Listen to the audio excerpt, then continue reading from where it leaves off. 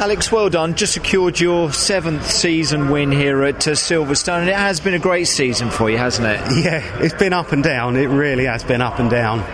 We had a cracking start to the season, plenty of wins. And it got a little bit more difficult, but it's brilliant to end with a double, you know. It's great way to go out, yeah. Some happy memories, like I say, a championship is won through all the race wins in this championship. Yeah. It's about consistency, and you've obviously proved that, though, as well as those downs. I've been consistently improving over the last 3 seasons. It's all come together this year, you know.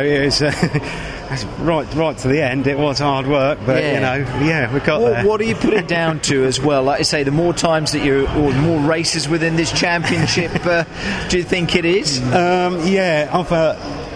Like I say, I've got a lot of the other drivers come and congratulate you as well. But there you go. Although the most winningest driver, he has the nicest nipples. He certainly does as well, doesn't he? Well, a lot of compliments for you, Alex, as well. But the more races, surely, in any championship makes a big difference, doesn't it? Yeah, exactly. It's all experience with yourself and the car and that, you know. So it's just slowly it's all come together, you know, over the year.